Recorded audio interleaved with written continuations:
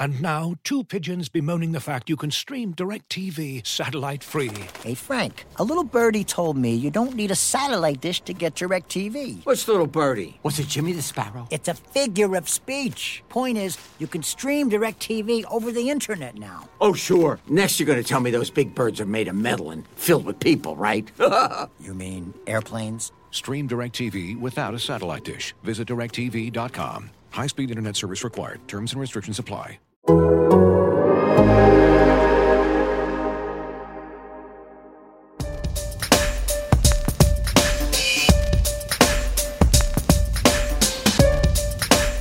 right, everybody working up.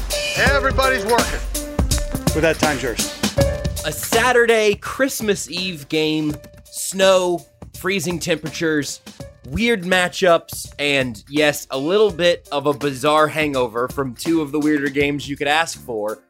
It's shaping up to be a weird one on this, not Sunday, but Saturday for the Chiefs and the Seahawks. I want to start with you, Seth Kaiser, on one particular thing. You are the Chief in the North. You are in Minnesota. You typically have just truly painful weather around this time of year. What is the temperature in your neck of the North? Mr. Briscoe, that would be negative 12 degrees Fahrenheit.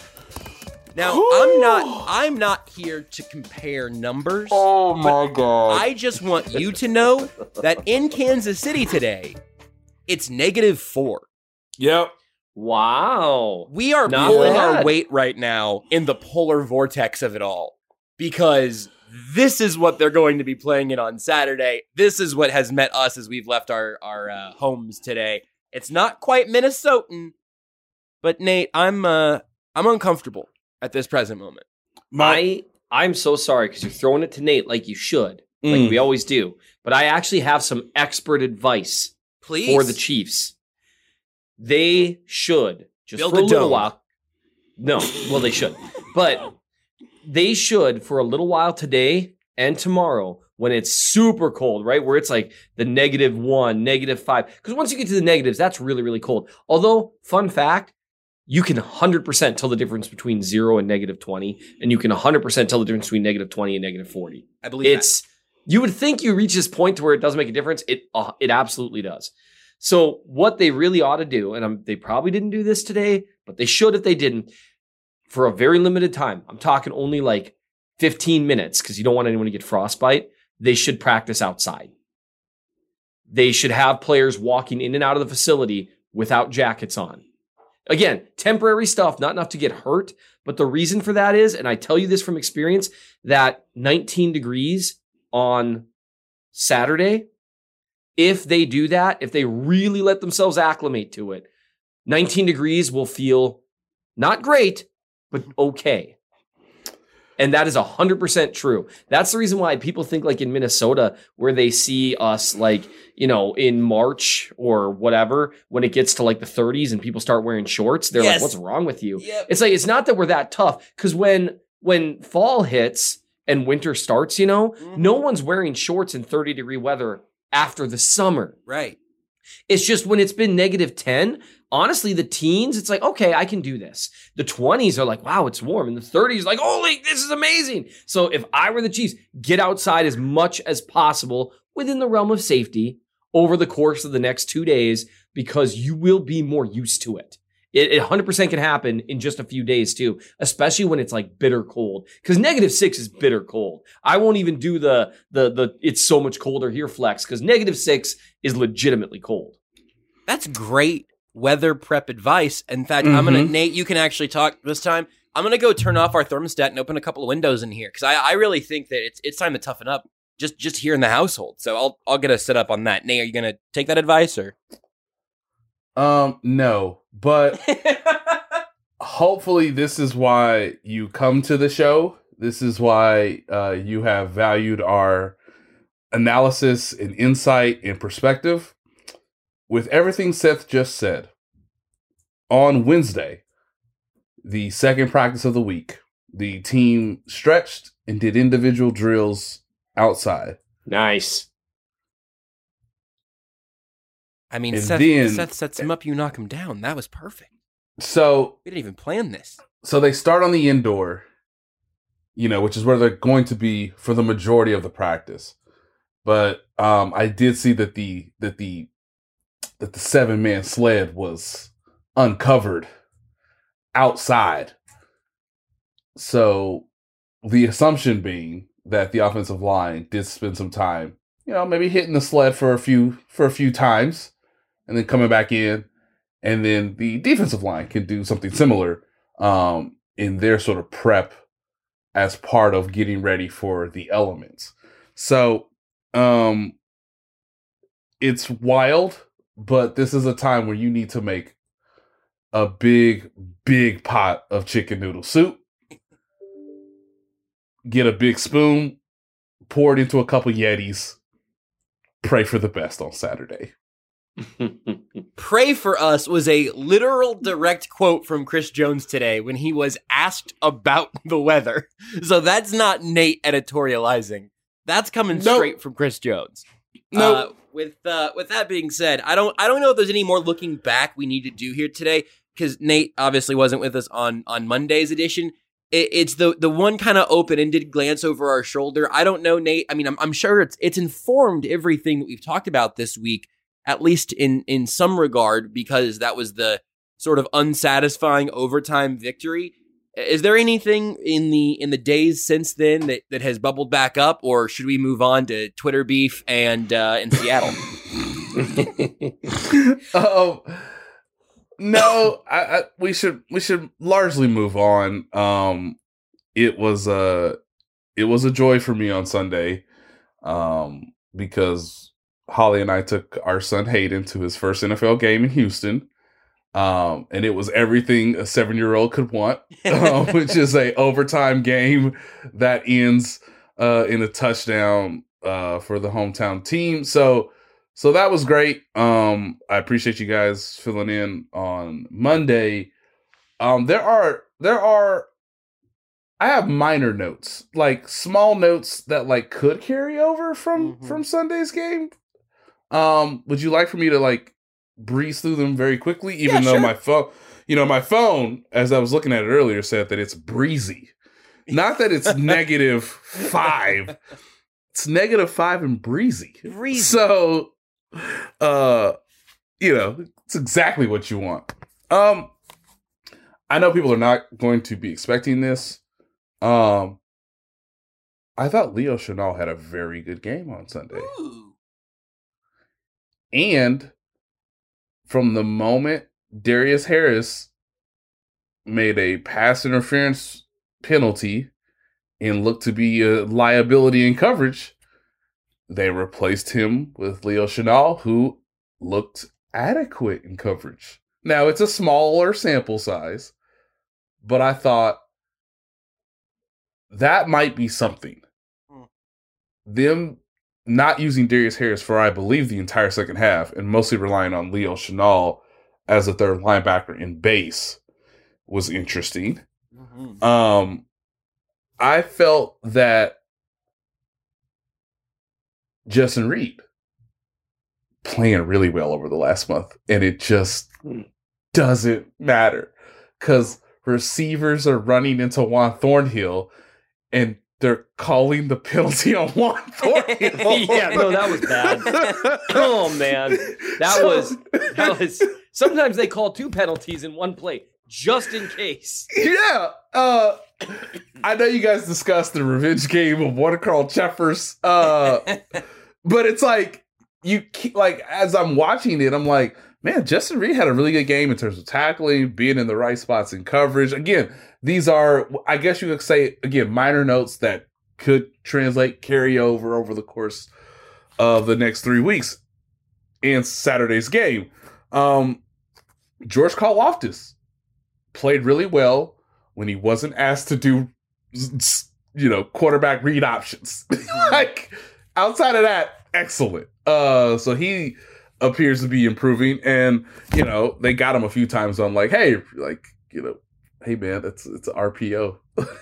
The quarterback can keep the ball, even if he is Davis Mills and Jeff Driscoll. I think it's great that Kadarius Toney looked reasonable in his limited snaps and has stayed healthy and will be available for Saturday's game. because the game is Saturday, we got the full injury report today on Thursday. I know, Josh, you're going to give us all the details on that briefly here. And look, I know no one wants to really acknowledge it. I know the competition wasn't particularly high. Orlando Brown played well on Sunday. You gotta stack the wins where you can. I mean, so that's fine by me. Stack the wins. I mean, you gotta look. They didn't do enough against the Texans, but if Orlando Brown and Justin Reed did, I'm good to take that. Since you mentioned it, there was an illness bug clearly going around the defensive line room that had a lot of guys missing time. Now Colin Saunders is the only one that is now listed as doubtful for Saturday. Mike Dana is questionable, as is Dion Bush. Jody Fortson is already ruled out because he has an elbow subluxation. Yeah, that doesn't sound great. It does sound like Blake Bell's pretty close to returning. I wonder if there's an IR swap coming there.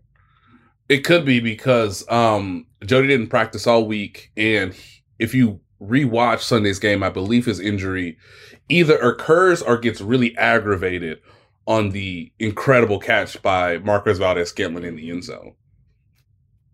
So yeah, I don't know at this point. It sounds like from what Reed said today, jumping my way if I'm wrong, Nate, but from what Andy Reid said today, it seems like Mecole Hardman's not going to be quite back just yet, but it sounds like Blake Bell could be, which is interesting because maybe they legit view him as tight end 4 at this point, or maybe they got really lucky on the timing of Blake Bell and Jody Fortson.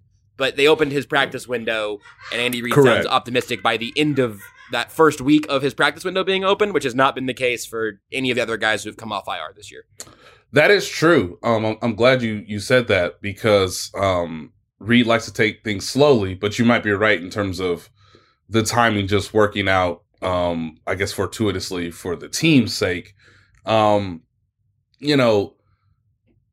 Bell has been doing this obviously long enough to where you could feel comfortable sort of putting him on the field earlier versus a younger player. And also, too, this just tells you how important Reid believes having 2 tight end sets and the occasional 3 tight end sets in this iteration of the offense, even if it is Blake Bell in his first game action since the preseason opener. But this is a decision that the team could make on Friday, where they could elevate him if they do put Jody Fortson on short-term IR, or if they, one person I thought in mind was, Jack Cochran, which does limit your linebacking numbers because right now they have 5 linebackers. Jack Cochran is the undrafted rookie who's played really well on special teams, all things considered.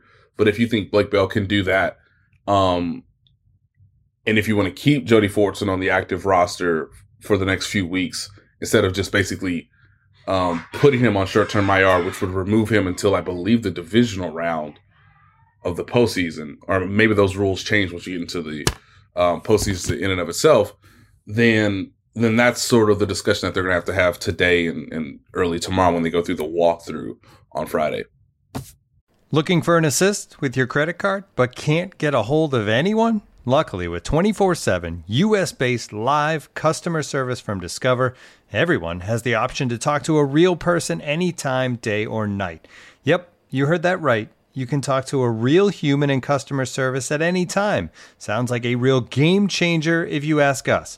Make the right call and get the service you deserve with Discover. Limitations apply. See terms at discover.com/creditcard. And now, 2 pigeons bemoaning the fact you can stream DirecTV satellite-free. You see this? A family watching baseball on DirecTV with no satellite dish in sight. Let's heckle them. You call that changing the channel? Choke up on the remote, buddy. I hope getting all these games on DirecTV makes up for your mother not pre-chewing your sunflower seeds. DirecTV has the most MLB games. Visit DirecTV.com. Claim based on total games offered on national and regional sports networks with choice package or higher. Availability of RSNs varies by zip code and package. High-speed internet service required. Terms and restrictions apply.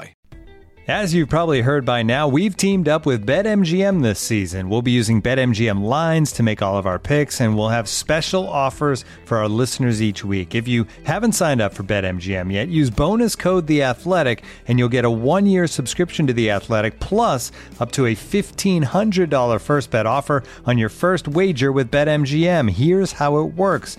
Download the BetMGM app and sign up using bonus code The Athletic. Make your first deposit of at least $10. Place your first bet on any game and claim your voucher for a 1-year subscription to The Athletic.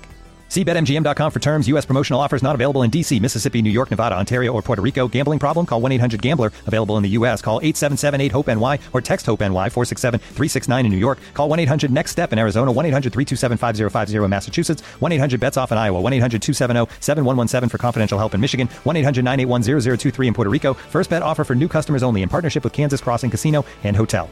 Don't forget, if you haven't signed up for BetMGM yet, use bonus code The Athletic, and you'll get a 1-year subscription to The Athletic, plus up to a $1,500 first bet offer on your first wager. When you need mealtime inspiration, it's worth shopping Kroger, where you'll find over 30,000 mouth-watering choices that excite your inner foodie. And no matter what tasty choice you make, you'll enjoy our everyday low prices, plus extra ways to save, like digital coupons worth over $600 each week. You can also save up to $1 off per gallon at the pump with fuel points. More savings and more inspiring flavors make shopping Kroger worth it every time. Kroger, fresh for everyone. Fuel restrictions apply. Should we talk about punter beef? We landed on this on the zone yesterday. We came up with the phrase "kicky leaks." That's what we're calling the conversations that have been had involving now Dustin Colquitt, a tweet from Tommy Townsend, and then some comments from Harrison Butker as well. Can you tell me what Tommy Townsend's tweet was? I can go pull it up again. Yeah, Andy Reid was always right. This is just a paraphrase. Don't listen to people who are outside the building because they don't know what they're talking about. And in this case, okay, like all that matters is the people in the building. Sorry, I have to scroll down his timeline a little bit because the things that are now on his timeline are a Special Teams Player of the Week award and a Pro Bowl award. So it's really put all this in a funny context. Yeah, Seth was very, very close, but I wanted to get the exact phrasing right because it matters, I think. Coach Reid preaches this all the time. Don't listen to people outside of the building. They have no idea what they're talking about. Back to work this week preparing for Seattle. Now that directly follows up tweets from Dustin Colquitt. It's not at him, but it's following those. And then Colquitt also came on 8-10 this week. Is it? Yeah, I think it is. 8-10. Colquitt also came on 8-10 this week. And on the Border Patrol, he said that, told a couple stories about like the rotation of the seams. It's kind of convoluted, and if you want all the details, Colquitt explained it really well, but I won't explain it as well. Go check out the podcast of the interview. But Colquitt explains the rotation of the ball, wanting to go away from the kicker where the kicker can see it as opposed to back around, explaining this to Townsend in the building, and when they were both there at the same time, and Townsend's response being, "Oh, you think so?" Which Colquitt took offense to, and later, took offense might even be a bit strong, but he later said taken aback. He later said that Townsend was being a smart aleck about it. And the last time I heard anyone call anyone else a smart aleck was when John Gruden used the phrase "smart aleck bus driver" shortly after the Raiders took a victory lap around Arrowhead. So it's just been kind of some weird vibes. I thought Butker in the locker room handled it well when he was asked about a lot of that stuff. Dave Tobe's comments were interesting, but that's just sort of setting the stage. Seth, I feel like it's your turn to talk, and I want to know what you think about the beef, and then Nate, I want to know what you think about what's going on here, because it's just been very strange that the Chiefs locked up their 7th consecutive division title before Christmas, and now this entire week has literally been about holding, which I've learned a lot about it, but it's also a strange place to be this late in a regular season. I think just for one interesting thing, I thought Dave Taub's comment that, I don't need someone Fascinating way to pronounce his name. Did I get it wrong again? I mean, I said it a different way just a second ago, and you kind of thought, let me put my own fun spin on it, and I respect that. That's what Tommy Townsend's doing too. Josh, I have literally His never own fun listened spin on to the a ball. thing that you've said. And it hurts me. That I understand. That That I haven't learned that yeah, yet. like, what do I have to do? Honestly, it's like you don't even care that I'm not listening. It's hurtful. He gaslit his good friend. No, it's Tobe, isn't it? Yeah. How? Yeah, you're so good. here's what You're good. happens. Okay, when I say his name, this is the thing that happens to me every single time now. Is, oh man, I got this wrong last time, and this is like the last 100 times, right? So, oh, I got this wrong last time because I always think it's. Oh no, which one did I think it was last time? Because I always think it's, and what I do every single time is, because I always think it's Tobe, but it's actually Taub, and it's the reverse every time. That is the exact thing that happened in my brain as I was talking. And once again, I got it wrong. It's Tobe, it's Tobe, it's Tobe, it's Tobe, it's Tobe, it's Tobe, it's Tobe, it's Tobe, it's Tobe. Like Toby from The Office. It's Tobe. I didn't, and you know what? I didn't try to push Nate on my my Leo Chanel agenda because I think the Chiefs and like Wisconsin said that it was Chanel. I'm letting it run sometimes at this point, you know. Look, I need to be a respectful journalist because there's been some issues of late. I have tried to remember this man's name. It has escaped me because I am not a professional broadcaster, ladies and gentlemen, which is why you're here, honestly, for these moments. I think it's Chanel. I at one point, like shortly before the season, remember having the thought that I had definitively found out it was Chanel from a reliable source. I think it was just like a Chiefs pronunciation guide or something. It might have been Dane Brugler's draft guide. Honestly, it was Chanel, like the brand, but. I can't trust anything on the internet. That's true. Anyway, Seth, you were saying something about Dave Toop. I think it's actually. Yeah, you know what? I can't be. I think it's actually Tau. I think it's a soft B. Oh, it's a silent B. Yeah. It might be yogging. There we go with the 20-year-old movie references. So this is how people felt. Like, this is like how I felt when like my dad would reference like Caddyshack or something, you know? Like, that's what I do to people now. That's great. My wife also had to spray sunscreen on my bald spot. It's been a rough last couple weeks for me in terms of my own vanity. Oh, no. No, she did it by surprise, too. So she's spraying me with this suntan stuff because she's a great wife. And I'm like, thanks, babe. And I turn around and I hear, psh, and I feel it on the back of my head. And I whip around. I was like, what was that? She's like holding, like she got caught stealing something. She's like, nothing. I was like, what? Did you spray that on the back of my head? She's like, no. Which, can we? She knew. Like, she knew like, what. Hey, but I was like, why? She's like, well, I don't, baby. I just don't want you to get sunburn. It's like, that's what my hair will protect me from. And she was like, and I was like, you've been listening to Times Ours. Don't Nate me. Like, don't Nate me here. Yeah. And then we took like some special family pictures that were great. And I was like paddleboarding out to her in a dress shirt and tie, which, by the way, not my idea, but she wanted me to do it. So I did it because I love her. And as I'm going out there, you can see the back of my head. And I'm like, oh. So it's been a rough last couple weeks for me in terms of that stuff. When are we, unrelated, but when are we going to get those pictures? Yeah, I'm not sure. showing you the back of my head picture, but we did take. No. You got Jasmine's number, right, Josh? Yeah, absolutely. Did I answer that too fast? Yeah, that was quick. Anyway. If not, I can just get it from Holly. Yeah, I know. I will provide all pictures. I have a beautiful family, and I'm there too. Plus, I just think the idea of you on a paddleboard in full like dress attire has really strong meme potential that I'd like to get a first crack at if I could. Oh, absolutely. Here's what can someone do this for us? I'm being extremely serious. Can they take the last 2 minutes and clip it for us and send it to Mike White? Can they do that? Josh, you know who Mike White is? The Jets quarterback or a different one? Nah, the other Mike White.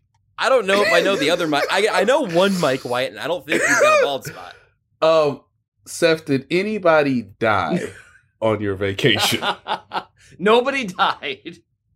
Okay. Nonetheless, can we send this to Mike White, the writer and director of White Lotus? Oh yeah, I did make a joke about the other Mike White on Twitter around when people were tweeting about White Lotus.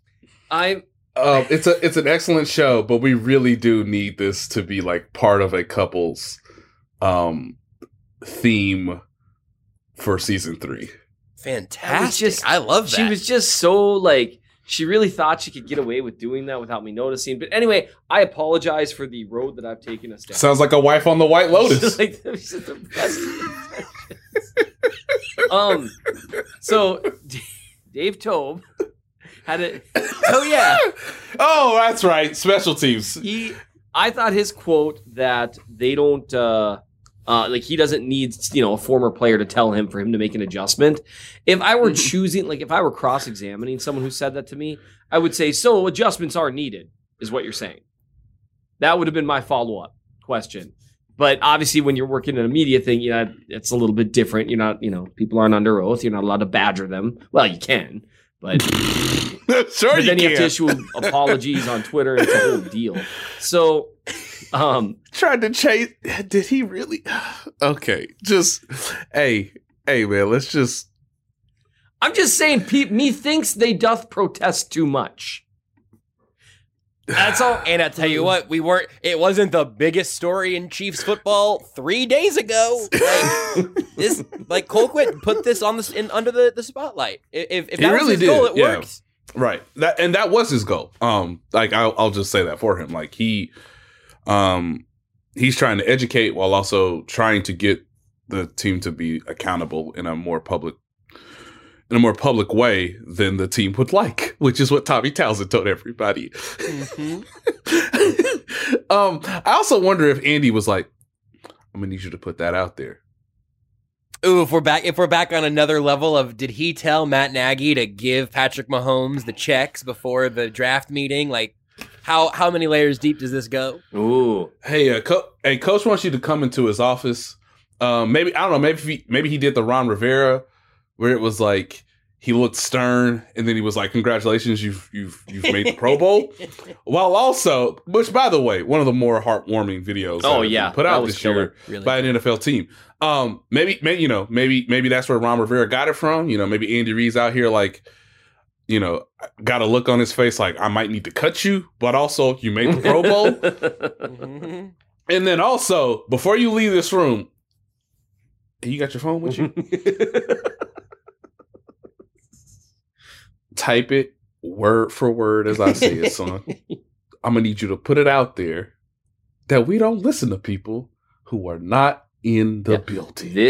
And by the way, before you hit send, let me get my glasses close to the screen. Let me review that. Okay, you can put that out there. Yep. I could believe that. Very much so. I also maybe he had a follow-up conversation with, I don't know, another player on the team who plays in a different position group. Like, look, you probably aren't going to play this week. Maybe you're not feeling a little well. And I need you to just spend all day tweeting. Like these mother bleepers up! Which, by the way, I completely support players getting after it. Like, depending on how you do it, there was some stuff that last year I think was not okay, but we don't really need to get into that. I mean, we could. I just, you can't talk ball with me. That. And you know what? I've never looked at a fun-sized Snickers bar the same. I didn't. Fun-sized Snickers bar. Anyway, I do think, players are people. And we continually get this idea. One thing that bothers me, for which maybe this on its own is hypocritical, but hypocrisy bothers me. And I think it bothers most people. Well, something that really annoys me is that fans will just crap all over players constantly, right or wrong. And the minute a player claps back, right or wrong, they act as though they're just aghast. Not all the time. Right. And I get why people get irritated because 80% of Chiefs fans on Twitter are like, yeah, go get him, bury that loser, or something that someone under the age of 37 would say. Most fans on Twitter are very supportive, but if you're on Twitter and you're listening to like the bottom 10% of people, well, okay, the bottom 20% of people, let's say the bottom 30%, because Twitter's mean. Like, you're going to be fighting people all day, every day. And I get the lack of utility of that, but there's no utility in any of it. So why do we get so bothered when players do it? It's useless when I do it too. And it's useless when you do it too. Eat Arby's. And so anyway, that was just a little theory. It's like, look. It's useless when you tweet. It's useless when I tweet Robin Arby's. Yeah, Robin Arby's. This man said Robin Arby's. Hi, real quick. Hi, excuse me. I'm Josh's lawyer, and I just want to really quick hop in and say, please do not rob an Arby's. Don't rob anything. That was Josh making a joke. Please don't commit any crime. Because if you commit one, you might go missing for a few days while you're in custody, and a lot of people will be unjustifiably worried about you. And then when you come back, it is going to be the worst day of your Twitter life. Oh my gosh. Can you imagine? How many mentions do you think? 3,000? 5,000? Oh, no. No. Oh, McAfee has been tweeting about it for 3 days. Are you kidding me? And that's how you know it was bad, when like PFT commentator picks it up just the whole thing. Man, you're having a last name problem here. Oh my gosh. So I've dragged this far afield, but I do think there's a little bit of methinks they doth protest too much going on with the special teams group. And I understand maybe Colquitt might have some hard feelings, this, that, and the other thing about. Well, here's one thing that he said on the radio that I don't think I knew. Harrison Butker is one of the godfathers of a child of his. Right. Like, they are close, and he was in that battery from Winchester down for Butker with Tobe coaching. Like, the vibe that I got off of it was, and I haven't talked to Colquitt, I'm taking this off what he said on the morning show, but like, I think he's kind of tired of feeling like Harrison Butker's getting more criticism than he's earned. And bingo. That's it. And that really, like, people act like this is some kind of like Colquitt is bitter. I think Colquitt really likes Harrison Butker. Based on the little we know about both of them personally, I think they probably share a lot of the same beliefs. There's no little in that sentence. Yeah. No, we know that for a fact. That is not, you are not projecting. There's so many jokes I want to make right now that I might be more in a position to make than almost anyone who covers the Chiefs. And I'm still going to back off for here because... Boy, that's disappointing. You want to text him to us or something? No, we can just give it a ranking out of 10. People were tweeting about Butker, about after he kicked the game-winning field goal. And it's an issue that even I'm not going to touch. So, they obviously care about each other a lot. They're friends. And if you're Dustin Colquitt and you... professionally, along with being a punter, you were a holder, there's way more that goes into that than people realize. Like a whole lot more. And you did it for... which we learned about today, which is cool. Yeah, which is great. And you see your really good buddy just getting crapped on. And the guy who's doing the holding, if in your opinion you're seeing some stuff like this, isn't the one saying, hey, I got to do something better. Maybe he's just like, you know what? Harrison's too good a dude to say, hey, I got to be better. And we as a group need to be better or something. Right. And so it's like, well, fine, I can say something too. And that's what it feels like to me. And I'm not saying he's even 100% right. Maybe he is a little bit bitter. But like the idea, because I see people, oh, wow, he's just bitter. It's like, no, you just automatically want to disbelieve whoever is not right this second affiliated with the Chiefs.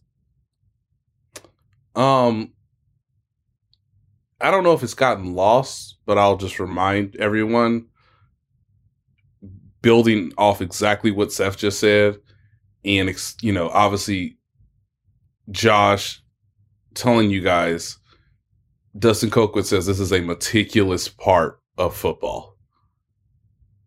You can't be sloppy with something that's meticulous. Yep. And Dustin Colquitt basically told everyone that the three guys involved have been sloppier than they have been at any point since they've been together in 2020. And I just believe Dustin Colquitt. Yeah. James Winchester has had some inconsistent snaps. And if it's one or two, that's more than in 2019 or 2020. Right. And that's unfortunate, but that's like how the job is sort of evaluated. Dustin Colquitt's right when he says Tommy doesn't put the ball exactly where it is or where it's supposed to be or how it's supposed to be every time. He's factually true about that. Whether Tommy Townsend wants to hear it or not, whether the fact Andy Reid needs another quote-unquote distraction to be surrounding the team right now as it gets ready for its postseason one, which is hilarious to me because it's week 16, and this is one of the most fascinating things to talk about. A team that is 11-3 and has the MVP on the roster. Yes. And this is a quote-unquote distraction. And also, Harrison Butker has also been inconsistent more than any other time in his career. So it's Colquitt sort of explaining that it's all three of them being inconsistent, but also you guys just aren't looking at the holder. And so let me sort of hopefully enlighten everybody, even though, yes, there's interpersonal relationships that are obviously sort of intertwined in this. The other thing that I'll say is I'll give you the perspective of Harrison Butker, who on Tuesday had the unenviable task of talking about all of this. Hey, Harrison, who's right here and who's lying between the guy who is the best holder you've ever had and your current holder? Yeah. Yeah. The guy that you're a godfather to, or just another dude, your teammate, who or just coworker. Another. He's a guy. I'm sure they get along fine, but he's a coworker. That's not the same thing. I'll just summarize it this way, ladies and gentlemen. Harrison Butker didn't say anything negatively about Tommy Townsend. He also did not defend Tommy Townsend. Yep. And for what it's worth, I thought Harrison Butker navigated all of that as well as you could have almost possibly navigated it. With that being said. And he's also right that says no matter what happens, if my foot hits the ball, got to go through the uprights. You know, also seems reasonable. Yeah. Man. And that's, I mean, and to be fair, we did reach a point with Butker because he's had some issues with some of the shorter stuff, but in game-winning situations, he's been nails for years. Mm-hmm. Mm-hmm. And so we've really reached kind of a weird point where, like, we're shocked. Like, I mean shocked that he missed a 51-yard game winner. Like, and I was like, holy crap. Like, I did not expect that. And maybe that does go into kind of the inconsistency of it all and a little more carelessness. Whereas, you know, maybe that wouldn't hit as hard in game-winning situations because, you know, you're going to approach it a little more carefully. But eventually that stuff catches up. And it's an interesting thing. I don't know really how much it actually matters, honestly. I don't think it's that big a deal. I think they'll get it right. You know, Dave Toe, you know, whatever his last name is, they'll work on it. But again, when I look at the sum of it, I think the thing that just irks me about the situation is just this automatic jump to, oh, Colquitt must be lying. Like, what would that gain him? Like, what? Like, oh, he'll get some attention. What? You really think, like, if he wanted attention, he could do all sorts of things. Like, I just don't understand what people's automatic, their automatic reaction is to always believe whoever happens to be wearing the laundry right now. And that's like, maybe that's not really how it works. Especially when one of those guys, again, I'm not saying Tommy Townsend sucks and is a liar. No. I'm just, Dustin Colquitt literally did it for 15 years. And he also literally did it with this long snapper and this kicker and this special teams coach. He is, not an exaggeration, the single most qualified person on planet Earth who has ever lived to specifically give his commentary about the job Tommy Townsend is doing right now. Yeah. Tommy Townsend is second, and he maybe for specifically Tommy himself, maybe he's number one. But in terms of anyone evaluating that from the quote-unquote outside, he is as qualified as you could literally ever be, and he has made that pretty clear. So and frankly, I don't know if we're just seeing different people or what. I have not seen a whole lot of people doubting Dustin Colquitt because his credentials are beyond reproach. Yeah. Yep. Yeah. That's about it. Like, that's a really good way of summing it up. And it's just an interesting story. And then I'm telling you, I'm half convinced that Colin Saunders is like, I'm going to take some heat off my guys here. Because he seems like a good teammate, honestly. And by the way, I appreciate the Saunders tweets. I don't know if you guys want to talk about the tweets themselves, because I think athletes can tweet at fans. He didn't really attack anyone, like really personally. He's like, you explained this to me. You could tell he was annoyed. But overall, I mean, it was fine. I don't necessarily agree with his like, hey, we're fourth in sacks, so how could it... there's an interesting conversation to be had there in the statistical overall results the Chiefs have achieved with their pass rush, which those in some stats, they're good. Not just sacks either, but hurries and pressures. Their stats in that area are good. And contrary to what people think, their blitz rate is like 11th, 12th in the league. It's gone down over the most recent. That, by the way, it was also one of my minor notes from Sunday's game. They, like, Spags basically was like, I just want to see how everybody handles fundamentals, and like we're playing too high man, guys, on a lot of these snaps, and I just got to see it fundamentally. Can you do it? Like Darius Harris, not great. All right, let's put Leo Chenal in there. They played a little bit more zone. They blitzed at times in the second half, but they have not blitzed nearly as much as they did early in the year over the last 3 games, I believe, statistically. Is that a just keeping bullets in the chamber kind of thing? Is that unfair? I think I think that's totally fair, and I also think it's part of the competition too, right? Yeah. They didn't really want to blitz Joe Burrow. Because he obviously ate their lunch last year doing that.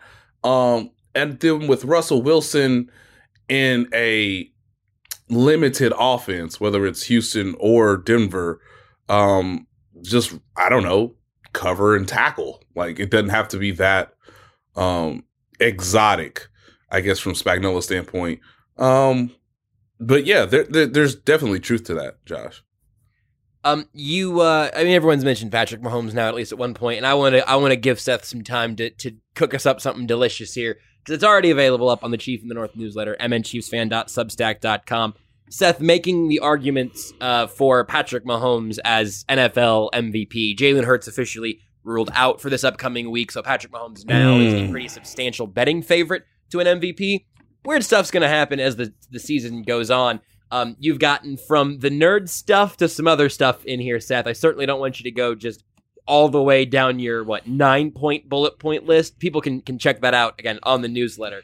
But what is your favorite argument or your favorite arguments for Patrick Mahomes' MVP case? My favorite argument is probably, if I were going to pick one, I'll pick one statistic and then explain why the counter argument to it makes no sense. Does that work? Love it. I love it. So, and the statistics, by the way, the statistics are so good that I could have done more than 9. Okay? Mm-hmm. However you wanted to do it. What I went with that I thought was maybe the most sensible thing is quarterback, or the offenses, but the quarterback as well, his expected points added per play, and as we've talked about, expected points added is you're moving the sticks and you're moving the ball forward. So if you are facing 3rd and 10 from the 50-yard line, you are a lot less likely to score than if you say you pick up 12 yards, you get a first down. Well, now you've moved the chains, you've got a new set of downs, and you're 12 yards closer, so you're more likely to score. You've added expected points. That's all EPA is. And I think most people know that by now, but I never want people to, you know what I mean? I don't want a weird gatekeeping thing happening there. Absolutely. EPA per play, and then completion percentage over expected, which is just basically a conglomeration of how often is this pass completed at that distance, at that spot on the field on average. Well, and those are 2 quarterback efficiency metrics. Completion percentage above expected, I think that's affected a little bit too much by receivers, but whatever. EPA per play, and when you look at with win probability, where it's outside of garbage time, Patrick Mahomes, one of my favorite things to do is to find these scatter plots where Mahomes is just top right. And you can tell the boundaries of the scatter plot have been affected because of his numbers. And that's exactly what the quarterback efficiency scatter plot for non-garbage time looks like. No one is close to him in efficiency, moving the ball, EPA per play, and no one's that close to him in completion percentage above expected. That would be, if I were to trumpet one stat, no one moves their offense better than Patrick Mahomes, or even close, especially outside of garbage time and third down, but whatever. And here's the counter argument to the thing that's been said about Mahomes every year, right? Well, how much help does Mahomes need? If you he's got Travis Kelce and Tyreek Hill. This is silly. If you put blah blah blah behind there, they would be doing the exact same thing, and Mahomes would be doing worse than what they're doing, right? That's always the argument. Imagine I'm sorry, I know you're gonna actually have a better argument, but imagine for 5 seconds Kirk Cousins and Patrick Mahomes switching teams, and then barf and undo that in your mind. But just think about what Justin Jefferson would have 4,500 yards receiving if Patrick Mahomes. Yeah, he's so good. He's so good. Anyway. He's quietly a better MVP candidate than Jalen Hurts. Whoa! And this is because you can, and we'll get there, because Jalen Hurts, and here's the problem. By doing this, you have to enter into that realm of kind of tearing down quarterbacks, and you don't want to because Jalen Hurts. I'm sorry, he's been great this year. I'm sorry. Great player, playing super well. They've built their system around his skill set, which is unique, and he's done a killer job. Shout out to that coaching staff. Yeah, he's developed as a passer. He's a great runner. A really, really, really, really good player. That AJ Brown helps. Yeah. That said, is he even the most important player on that offense? Probably, no, but maybe not. Because you take AJ Brown off, and a lot changes there. It's kind of like that's my boy. It's kind of like the arguments earlier this year with Tua, where it was like he's not even the most valuable player on his own team. That's Tyreek Hill, and you could see that. So here's what I would say: the immediate argument is, well, he has so much help. The Chiefs have alleviated that. He has basically an entirely new wide receiver group this year. And if you compare rosters, and this is actually one of my favorite things, Joy Taylor, who I think does a great job, she's really stumping really hard for Jalen Hurts. And one of her things was, well, these teams are basically the same, except the Eagles have a way better defense. So even the number one proponent for Jalen Hurts to win MVP, what she's implicitly admitting there is that their offenses are the same, which I don't even know if I'd agree with that, but we can talk about that in a second. But so let's say we assume that she's right, the strongest proponent for Jalen Hurts winning the MVP. Let's assume her argument is correct, that their offenses are the same. Then why is Patrick Mahomes statistically so much better? And shouldn't that matter if their offenses are the same? And then you telling me that, and Travis Kelce's incredible. Obviously, Juju Smith-Schuster's been good. Mahomes has a really good situation, right? Is it better than AJ Brown, Devonta Smith, easily the best offensive line in the NFL, and Dallas, someone say his last name for me because I'm going to get it wrong, but he's Goddard. Oh, man, you'd think I would get that. Miles Sanders. Yeah, I mean, Lane Johnson. And they have, yes. Jason Kelce. They have an incredible offensive line. And Mahomes, his 2 tackles, have given up the most pressures in the league. Now, they pass the ball more, so that's part of it. But also, they've been up and down this year.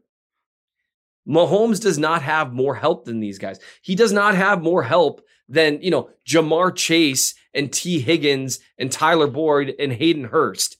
He doesn't have more help than that. It's basically, let's call it a wash this year, right? Say it's equivalent. And Mahomes is crushing them statistically. That should be enough. Also, you know what? No. I did my 2 favorite things. What's your third favorite? My third favorite thing is did you watch the last game? The Chiefs did everything they could to lose. They're like, man, I wonder if we turn this ball over right here. Man, and I mean, the ref, and it's a loser's excuse, but they won, like I said earlier this week, so it's not a loser's excuse. Carl Sheffers did everything he could, man. That was bad. That was like, come on, man. Like, Hey, hold on. I know he just made the field goal. Did he jump over? Did he jump Yeah, over? I know. Did he? Throw a flag. Throw a Dude, flag. Hold on. New York is paging me in. Oh, you can do that? I didn't even know you can do that.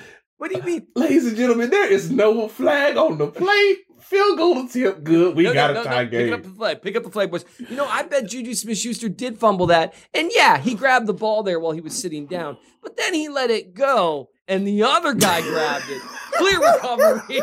When they came back from commercial break, I sat there staring at my TV. Just like, that can't possibly be right. There's no way. So, but you know why they didn't lose? Because Mahomes was unbelievable. What do you have, 5 incomplete passes? And one of them was an unbelievable throw. A laser to Justin Watson, who, man, Justin, it wasn't perfect. But it's not like he really even had to slow down. You got to catch that, man. He had to flatten a little. But that's because Mahomes is running for his life, rolling right in the end zone, throws it 50-plus yards in the air on the run, all arm. And Watson that close, but nah. One of the other 4 incompletions was to Marquez Valdes-Scantling, and like we talked about on Monday, I think Trent Green was saying that's maybe Mahomes reading it wrong or whatever because MVS was in the space, whatever it was. That was also a catchable football and would have been a huge gain. Yep. And that's kind of where these things have, that's where these things, you just watch it and that it's obvious how valuable Mahomes is to the Chiefs because the Eagles, like anyone that says Hurts is the MVP, if you ask them, who do you think has the best roster in the NFL? If they say anyone but the Eagles, they're lying to you. Like maybe top to bottom, maybe the Niners might have a better roster. Maybe he's on a rookie contract. He's on a rookie contract, and they've done a great job taking advantage of it. Great job. They got a great GM, but it's so clear. And that you could always just ask the other thing: what do you think would happen if Jalen Hurts, who's on a rookie contract, so is in one of the most valuable positions that you can be in? On a rookie deal, right? That's the most valuable thing in sports, basically, is a really good quarterback on a rookie deal.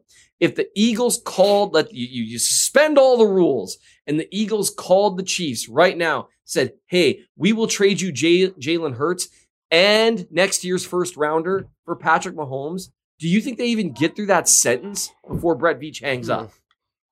No, absolutely not. No, Brett, if the call is not disconnected, Veach has muted it and started yelling for other people to come into his office so they can hear this. And they're trying to hold it together. Like, no, sorry. Hey, run that by me one more time. I just wanted to write it down again. How we just said. And that's the thing. What would it take? Hurts and 2 first rounders wouldn't do it. And Hurts is a good quarterback, mind you. And he's on a rookie deal. That's really, what else do you need to know about who has more value? And the problem is I hate doing it this way because it's like you're tearing down Hurts, who's had a spectacular season. But there's a gap there, and that's just because of how great Patrick Mahomes has been. I have nothing to add to that. So should we talk about the Seahawks briefly? Yes. Sure. Let's talk about just in depth. Let's not. Well, that's the thing is we're closing in on the end of the show just time wise. I also I have another addition that I'll bring later on in the show, but I've already on the record said I like the Seahawks plus the points here. So you're not, which I also like the Texans plus the points. I didn't think it was going to be overtime or anything, but that's my token respect for this week, is I think 9.5 is way too many. Other than that, though, what should we be looking at going into this game, Nate? The Seattle Seahawks struggle with stopping the run. This is a game where I feel like Isaiah Pacheco and Ronald Jones could have success between the tackles. We know what Jerick McKinnon can do in his role. That won't change. One of the things I am fascinated about is, the 49ers were like, hey, Charvarius Ward, you gonna follow that guy. That guy being DK Metcalf. And we know, I should pull up the next gen stats here, but basically, Charvarius Ward won the matchup overwhelmingly. DK Metcalf did not have a big completion, did not have over 40 yards, I believe, in his receptions when Charvarius Ward was the nearest defender. All this is to say is that Steve Spagnuolo not going to do that. It's hilarious to me because in 2018, just before Christmas, Charvarius Ward's first start was against the Seattle Seahawks, and he had a welcome to the NFL just night where they just ID'd him in one-on-one coverages, and Russell Wilson threw gorgeous deep balls to help the Seahawks beat the Chiefs. This time, it's a trio of cornerbacks, so DK Metcalf is going to have his opportunities against, I believe, all three, because something that has happened over the last 2 weeks, and again, one of these minor notes, the Chiefs have been, I guess, comfortable, and I don't know how many teams are doing this, but it's like this series is for this series is for Joshua Williams. 2 series later, hey, is that Jalen Watson out there?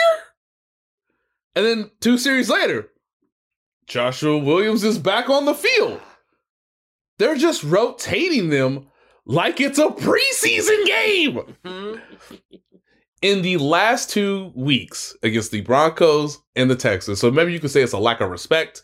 Maybe you could say we're trying to find a way to limit their snaps as we get ready for the postseason. Or this is sort of a soft audition for the postseason role, because clearly McDuffie's played 99% of the snaps when he's been on the field. L'Jarius Sneed's going to play outside and inside, when they're in nickel. And so it's just been really interesting to me that, like, Jerry Jeudy cooked both of them at times. But also, they did really well against the Houston Texans. So it's kind of at an even race. But it is also one of those things that coaches will tell you, we're doing this now for the postseason. And if something happens with Jalen Watson's right hand, because he's still playing through his hand injury, well, at least Joshua Williams hadn't been just sitting on the bench for 2 months, and vice versa. So how the Seattle Seahawks decide who to go after, because what the Bengals did by about the second quarter is, we need to line you up against Joshua Williams at all times, because Trent McDuffie, he good. And we don't need to make this harder. So I wonder if the Seahawks will do something similar with DK Metcalf, because there is no Tyler Lockett this week. And I'm just interested to see how the rookies perform in frigid temperatures, with Geno Smith obviously playing at a very high level this season, with the team who should be just as comfortable in the cold as the Chiefs are. Neither of these teams are Southern. They don't play in domes. Obviously, they practice outside. But yeah, I think that's the best interesting matchup to, again, for that game, while also projecting towards the postseason, is, does Joshua Williams play better against DK Metcalf, or is it Jalen Watson, or is it both in this sort of race to see who gets the third cornerback spot before the postseason starts? That this will be sort of the next chapter of that. I saw this earlier this week, and I'm glad that you brought up Joshua Williams in particular, because I was a little surprised by this. Tweeted out the graphic here from @ThrowTheDamnBall, which I appreciate, and then data from PFF.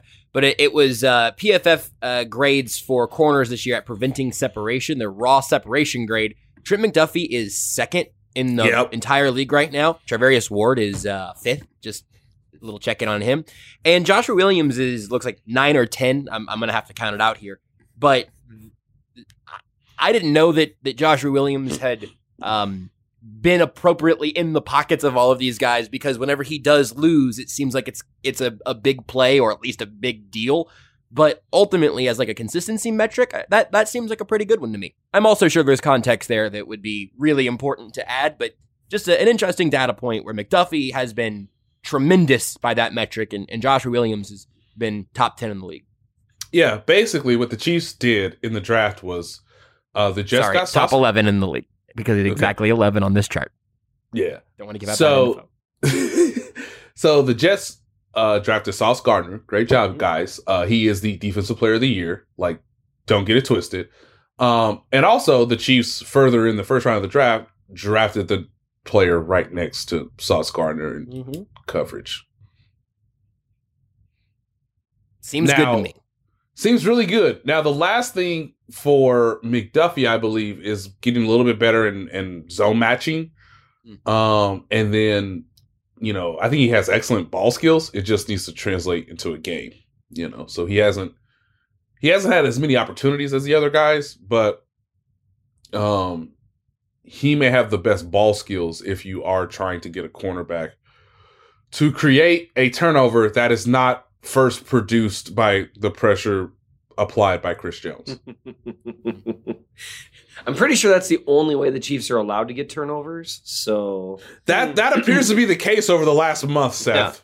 Yeah, I won't do it. And this time I really won't do it. Not like the last time I said I wouldn't do it. And then I cooked for like 10 minutes. With the Seahawks, this is a really good opportunity for the secondary because it's almost flown under the radar because of how bad their defense has been. And Geno Smith has cooled off a little. He's still playing really, really well, but he's not like, he was like on pace with Mahomes early in the year, right? And that's dropped off a little, but he's still playing really, really well. And because that's dropped off just a tad because their defense is so bad, it's kind of fallen under the radar that this duo at wide receiver has an argument for the best 1-2 punch in the league. I don't think it's them. I don't think it's Metcalf Lockett, but they're in the conversation for, the top 2 or 3. And that's a really good opportunity for the secondary to continue to get better because, man, they're young. Mm-hmm. And so I'm excited to see that because Geno Smith, he's been beating teams over the top, and that's something the Chiefs have been a little more vulnerable to this year. Tyler Lockett's not playing in this game, though, so that is... is Lockett out? Yes. Yeah, I had to reconfirm that when Nate said it about a minute and a half ago. That was my confirmation. And he said it on this podcast. Did he really? Out loud moments ago. No, he didn't. Did he really? Mike White, we need to create a character who struggles to listen and doesn't know it in the next season of the White Lotus. That's what my heart needs. I'm sorry, okay? Nate. Now, no. You were in person. You are an inspiration. I don't know if we can find the male version of Jennifer Coolidge for the next season of Mike White, but I'm here for it if we can find that individual version of Jennifer Coolidge. The male equivalent, yes. So let me just say, I need you guys to confirm, and I need this. I need you guys to confirm for the people that in person, when we're not recording and I'm not trying to work simultaneously, I listen a lot better.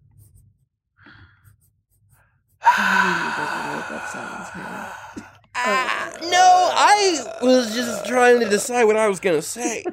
Because I don't want to lie to the audience, but I also don't want to make you feel bad. Okay, you know what? This is similar to when Star-Lord ran into Thor for the first time. This is the reminder I needed. I just made that analogy 2 minutes ago. You can't use that analogy again. That one's gaslighting. That one I gaslight you. That was to get back at you for earlier. That's true. That's fair. This is the reminder I needed. I'm going to commit. I will do a better job listening because until now, I really thought my wife was exaggerating this problem. But, it's just, we don't need to bring it to light every time, but sometimes it would be irresponsible not to make sure the listening audience was 100% sure about the status of Tyler Lockett. Right. Wait, have you guys brought this up to me before? Okay, I'm kidding. That I'm gonna just throw out a score and then pretend that I believe in it. I'm gonna say 27-24 Chiefs because nothing can be easy. I said 23-16, I believe. Yeah, I don't really like the over. I think I just gave a score that would hit the over, so this is not financial advice.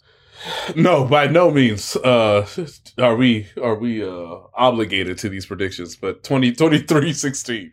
I gotta say, I have seen a little bit of Seattle's defense, and if the Chiefs only put up 23 on them, although that is the exact sort of thing they do. Yep, because they what do they do, Seth? They turn the ball over. They do turn the ball over. I think this is a little bit of a get right. They're the number one offense in the league. Get right. This is well, they turned the ball over more than anybody else. I think the Chiefs cracked the 40 burger for the first time in a while. Wow, in single digit temperatures. Yep, I think that's how it goes, and I also think so. 42-40 or something like that. Yeah. And we're gonna have one more week of a lot of conversations about the defense, and maybe we'll be told why it was actually good. I also want to change my score to just be one that includes a missed extra point. But God, we're going to be watching those seams. That's 23-16. Yeah, that's Josh. good. No, I like that, Nate. That's 23-16. That's the. By the way, that ball's going to be a rock. So adjust the range, guys. Adjust Harrison Butker's range. Like, again, statistically, he's been excellent from about 40 yards and in. He's been about 50-50, 40 yards and out.